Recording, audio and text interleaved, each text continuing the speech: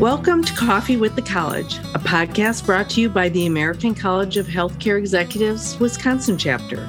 Our goal is for listeners to find this podcast as relaxing as coffee with friends and just as comfortable as our guests and observers banter about questions that are on all of our minds. If you've listened to the podcast before, you're familiar with the drill. I'm your host, Janet Schultz. I'm Chief Information Officer at a human services company called MyPath. Our observers today are Madeline Hansen, who's an operations manager in the Mayo Clinic Health System, Department of Family Medicine, and Rachel Kabelka, Manager, Strategic Initiatives for Advocate Health. Today, you're listening to the first of two podcasts with our guest, Dr. Nicole Ewell. Dr. Ewell is a health psychologist with over 20 years of experience in healthcare as a provider, teacher, and leader.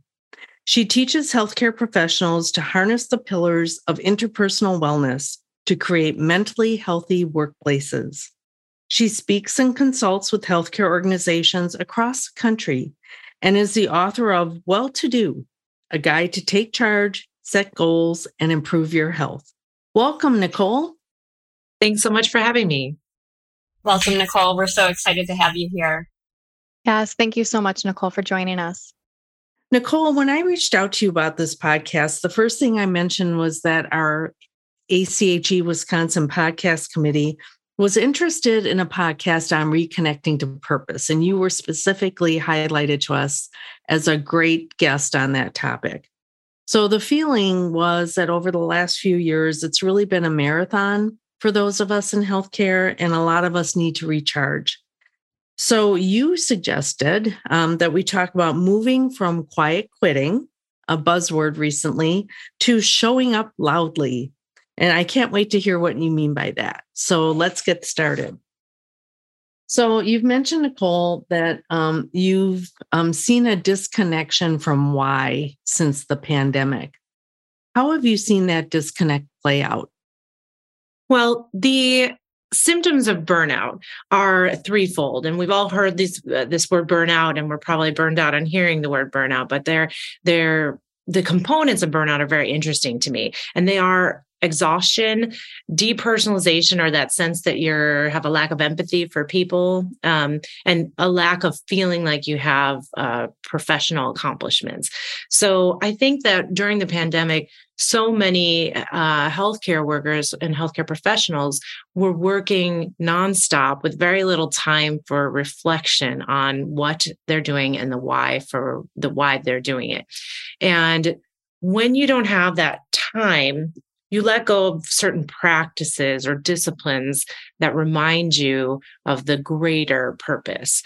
And this is extremely important because when you look at research on happiness or contentedness, happiness, you find that people who have a connection to purpose or connection to something greater than their own personal needs tend to have a more long-standing resilient form of happiness.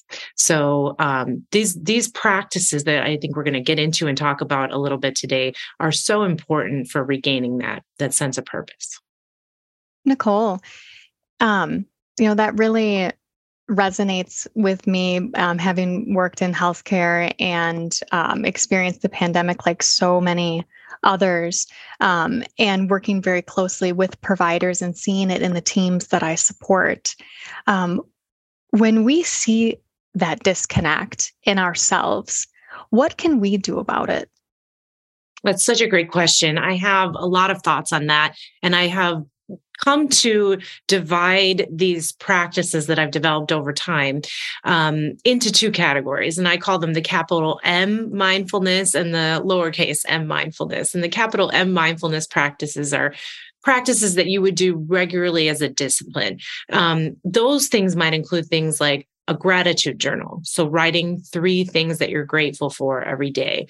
This sounds so simple, but there's so much evidence to support the benefit of this practice. And the trick here is that you never are allowed to repeat. And I think what happens with this is that then after a few days, a few weeks, a few months, it becomes a little bit of a challenge to dig deeper and start looking around in your environment for things that you're grateful for. And then another big M mindfulness practice that I teach is having a mantra or a motto. So something that you say to yourself to interrupt those maybe negative thoughts or self-defeating thoughts that you have. One of my favorite mantras is a ship is safest in harbor, but that's not what ships are built for. And that reminds me sometimes when people ask me to do really big, intimidating things that, yeah, I can do this. I was built for this, and it's going to be hard and it's going to be a little scary, but I can do it. So the little M mindfulness category is more things that you would do in the moment every day, or what I call the everyday mindfulness. So this could be things like catching people doing good. So particularly in medicine, we are encouraged to look for what's wrong and get rid of it. But I really encourage people to look around, find the things that people are doing well, and to say something about it. And as a side note to that, another practice is just saying thank you to people, expressing gratitude in real time, in person to people, and getting in these habits and disciplines of doing those kinds of things. And then the other category of thing that I recommend to people is protecting your purpose. So that can be engaging in practices such as the simple word no, to just, I've heard this phrase, no is a verb, just saying no to people when you've taken on too much. Paulo Coelho said that you should be careful when you say yes to others because you may be saying no to yourself. So just saying no and setting boundaries on your time and having a discipline of doing so is super important. And then also surrounding yourself with good people. So really thinking about the people that you spend time with, especially both in work, but also outside of work. And are those people lifting you up? Are they supporting you? Are they reinforcing that you're doing a good job? And do they believe in you? And do they just make you feel good about yourself? I really love that idea of having a personal mantra. I wouldn't even know where to get started, but I feel like everyone should have one. How did you go about like reflecting on a good one for yourself and coming up with that?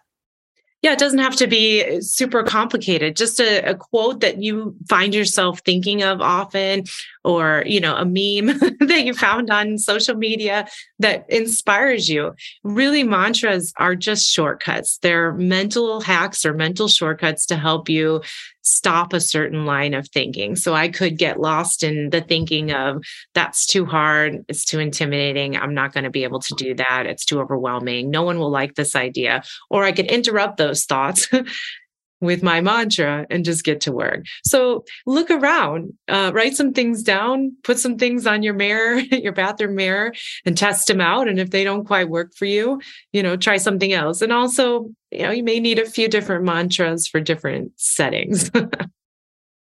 So, Nicole, as you responded to, Madeline's great question, a light bulb went off over my head, and it's kind of like, we need to have those mantras so that when our thoughts are going negative, that negative train of thought can start to take us away from our purpose rather than toward our purpose, and Exactly. can be part of snipping that connection to purpose. So it was just an aha moment I had that really emphasizes it's important to have those grounding mantras or mottos to keep us centered, right?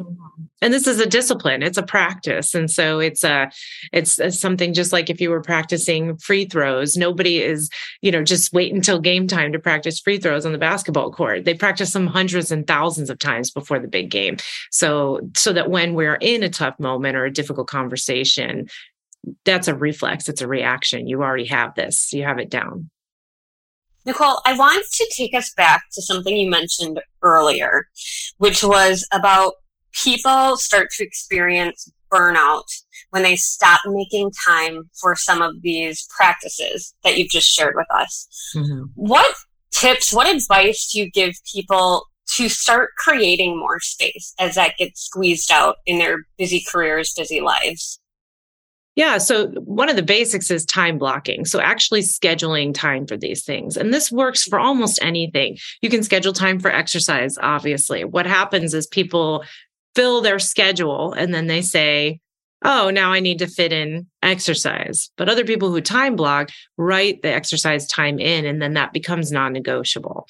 Even things you want to work on, like if you want to work on being an upstander or being anti-racist, you can schedule time for that in your schedule and say, I'm going to work on this. Or if you want to, schedule time for gratitude journaling, you can put that in your calendar and block it off. And actually, if you really want to take it to the next level as a leader, you can bake this into the culture of your setting and set aside time for everyone to do this. One of the things we've done in some of the institutions I've worked at is, if you want to measure well-being, for example, just to help people monitor how they're doing, you start off with the first 5 minutes of a staff meeting and you say, okay, we're just going to take a minute to fill out that well-being measure, or we're going to take a few minutes to just say something that's happened in the last week that made you feel connected to your purpose. So it's really about having that scheduled time that's part of your routine. I love that. And I love the tips that you have for how people can integrate it into their teams as well. Just that few minutes of extra time to create that space. That's fantastic. That's great advice. One question that I have for you, Nicole, is around, we talk about how we can take care of our teams and the importance of applying this in the team setting as well. But can you speak to the importance of leaders making space for this? And I think about the concept of you have to put on your face mask on a plane before you start helping others. And can you translate that into what we're talking about today and the importance of leaders taking care of themselves so that they can be more effective in leadership?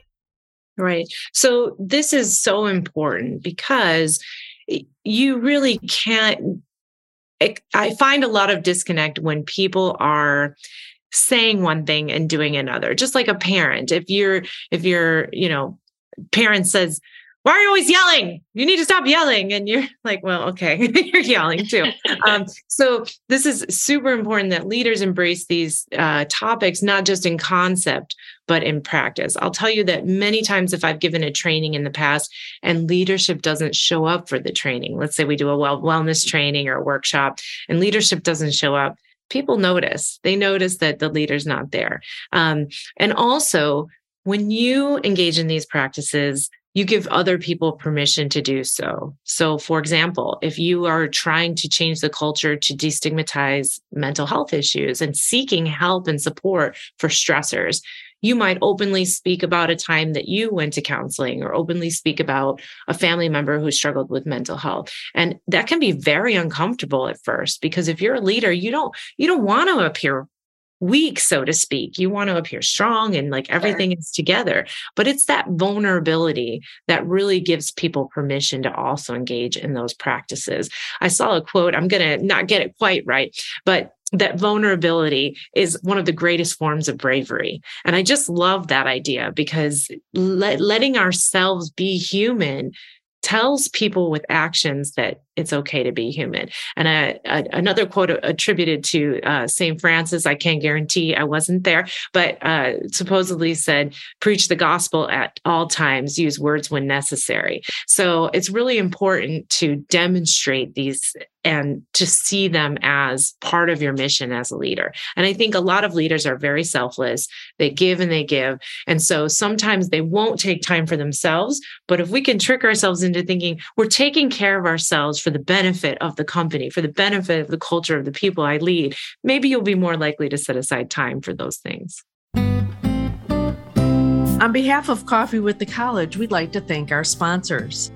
Thanks to our premier sponsors, Epstein Ewan Architects, HGA, Hush Blackwell, and thank you as well to our preferred sponsors, C.G. Schmidt, Findorf, Hall Render, Nutanix, Plunkett Research Architects, and Quarles and Brady.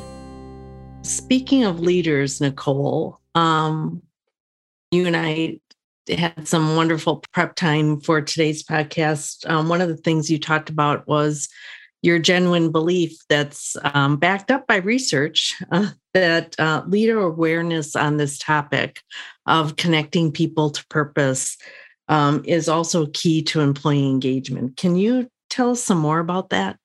Yeah. So one of my true norths that I always hold when I'm approaching well-being or culture building in an organization is that the evidence overwhelmingly supports the need for an employee to feel support and autonomy. These are the two key things.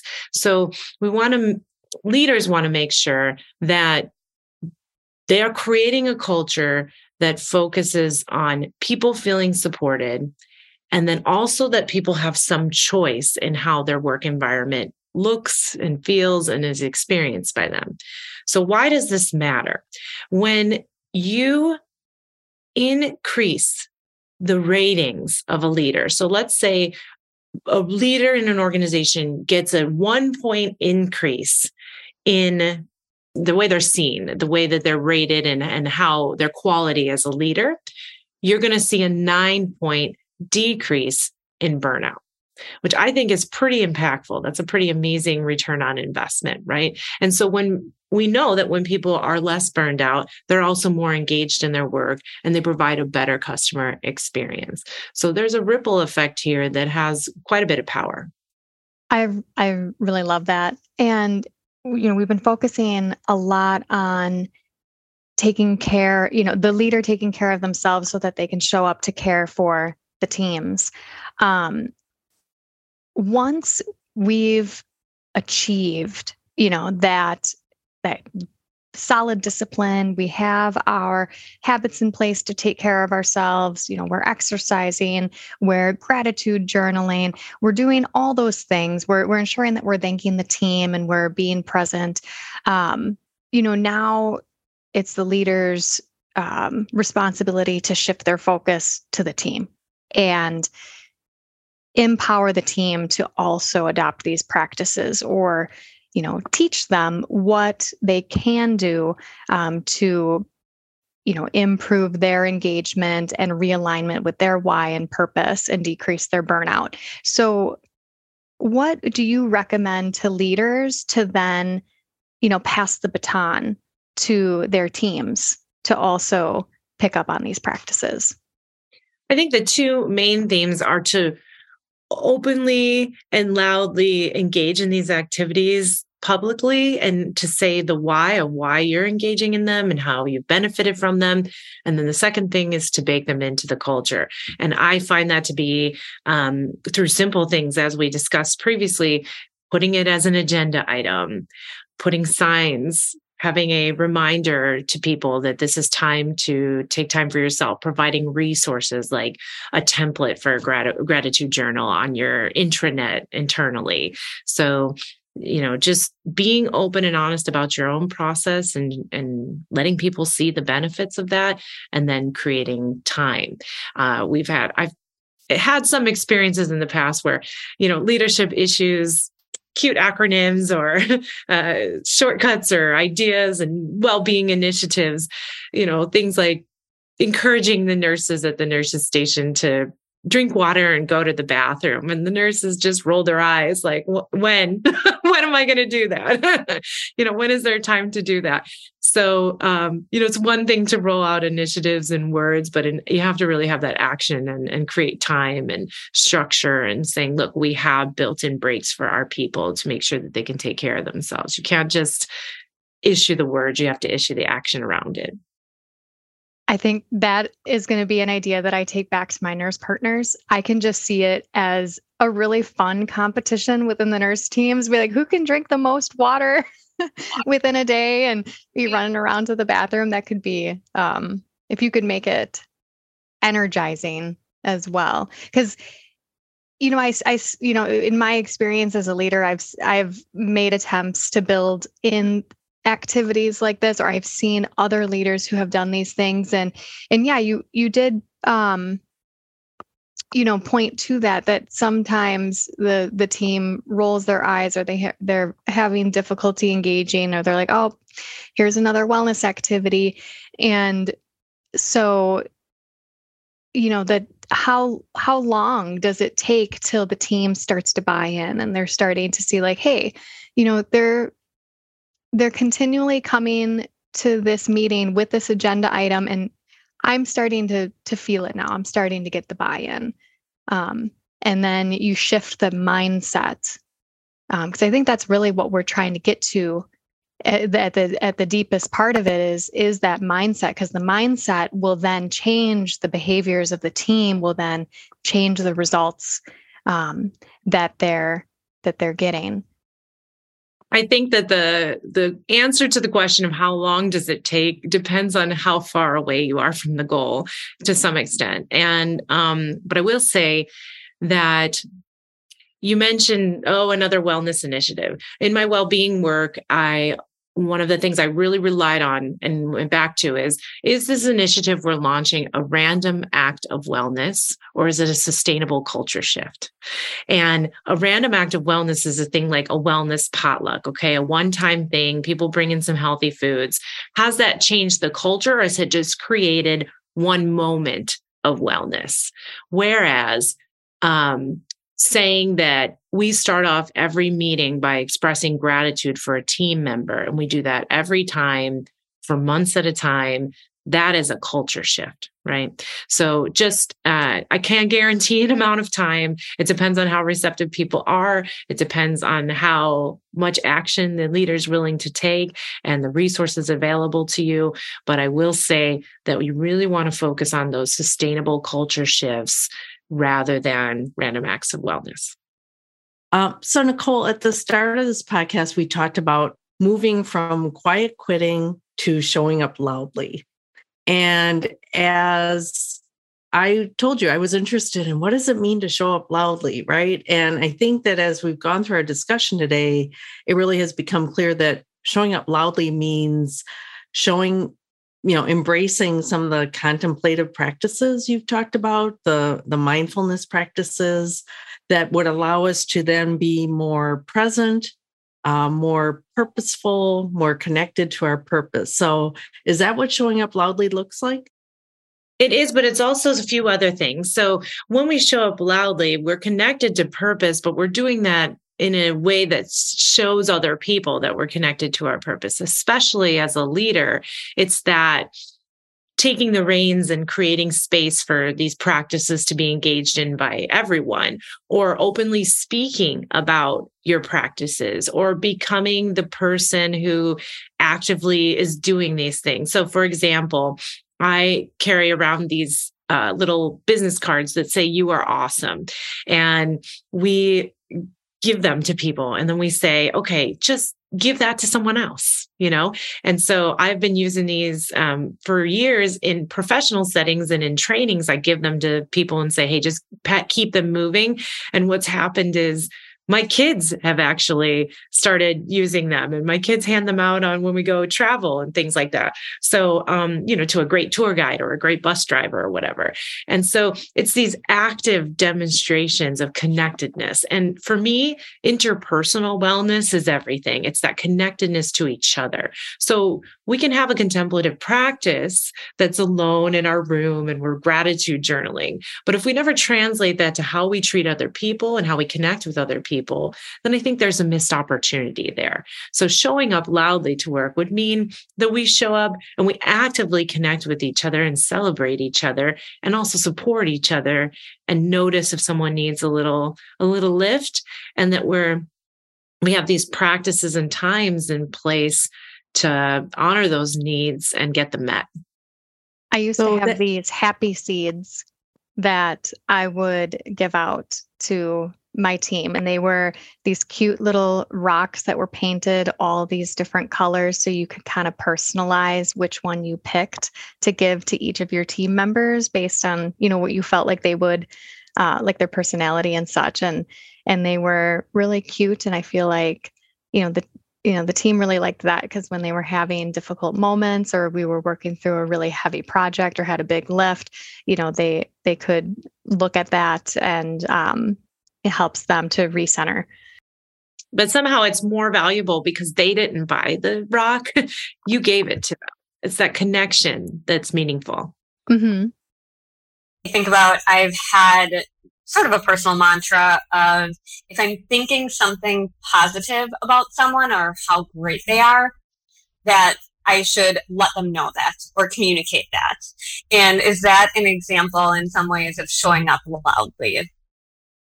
That is exactly right. Yes, that is exactly what we're talking about here is instead of having these kind thoughts or appreciative thoughts about people in your mind where they don't do anyone any good, expressing them and just thinking about how you feel if you say to a stranger, oh my gosh, I love your sneakers, and watching them smile, or, saying to a coworker, you just rocked that meeting. What a great presentation, and seeing them light up. That not only benefits them, but it also benefits you. And we have tons of research to support that. So actively seeking out ways to connect meaningfully with each other, because we can really only control how we treat ourselves and how we treat others. And if we can take control of that, we really transform our workplace. Seems like the win-win. Yeah. Nicole, we've talked about so many great strategies for helping ourselves reconnect to purpose. Can you touch a little bit on what are some tips, tricks, behaviors that leaders can do if they recognize that someone on their team is experiencing a disconnect to purpose? Yeah, I think that's a great question. I think it's so important, not only to, we're obviously taking care of ourselves, but we have an obligation as leaders to look around and care for our teams. So the main thing I recommend is to have that also. This won't come as a surprise, but to build that into the structure, right? So what we've done in some of our residency programs in the past is in making a shift in the way we check in with people. So there was a point where people wanted to do a well-being check with each team member. And there was some talk about how to do that. And so the natural inclination would be, how are you doing? Are you noticing any depression? But, who wants to share that kind of stuff with their boss? That's a little awkward, right? So one of the shifts we made is we did a regular biannual check-in with people around wellness. We asked two slightly different questions. The first was, are you aware of the resources that we have available to support people to flourish, to thrive? I love those words, flourish and thrive. So we're setting this expectation that people who want to flourish and thrive are engaging and using the resources that we have, such as maybe EAP or well-being check-ins or nutrition check-ins, whatever the company is providing. So the first question is, are you aware of where to find those resources that we're providing to you? The second question is, what barriers in the workplace are getting in the way of you accessing those resources? Which makes a little mental shift, right? It's saying it's our obligation as employers to make sure that the workplace environment supports you having time to access these resources. It expresses that support. It offers some autonomy and input into how we can change and make those barriers less significant. And it invites people in a way that's more normalizing to take advantage of these resources. Yeah, I love that. And I love the language that you use in those questions too. Not just are you aware of resources, but calling out the words of flourish and thrive and those specific actions. That's awesome. Thank you. So Nicole, we have so enjoyed this reflective conversation with you. When you started today with us, you talked about that we need to take time to reflect. And so I'm sure Madeline and Rachel and I are ever so hopeful that our listeners that tuned into this podcast got some reflective ideas from the observations and comments that you made, Nicole. I hope so. I'd like to say thank you for being our guest. And I just want to wrap up with a few thoughts that I jotted down as you were talking. So the first thought I wrote down was, reconnecting to purpose isn't a spectator sport. It really is something that takes intention in terms of the big M or big mindfulness ideas that you shared with us, or the everyday mindfulness tips. And we need to be on the lookout for those time blocking opportunities.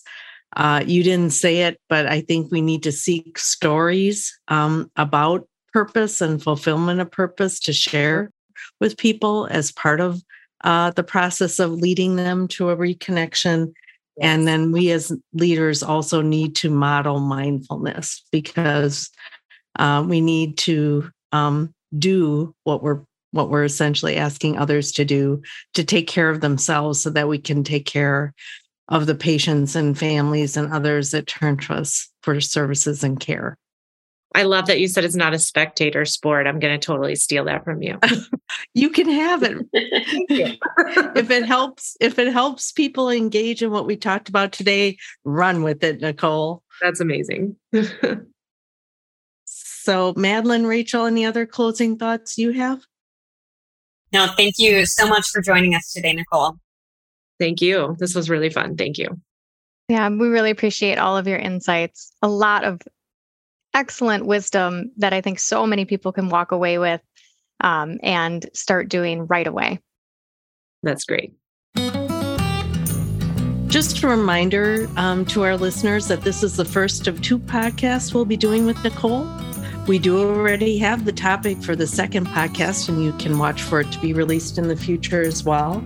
Our second podcast with Nicole will focus on Think Fast, Work Well, training healthcare professionals to communicate effectively and deliver top-rated patient experience. So we hope you'll watch the ACHE Wisconsin website or the podcast service of your choice for that topic as well. And thank you again, Nicole, for your time today. Thank you so much. This podcast is copyrighted material of the American College of Healthcare Executives, Wisconsin Chapter, 2023.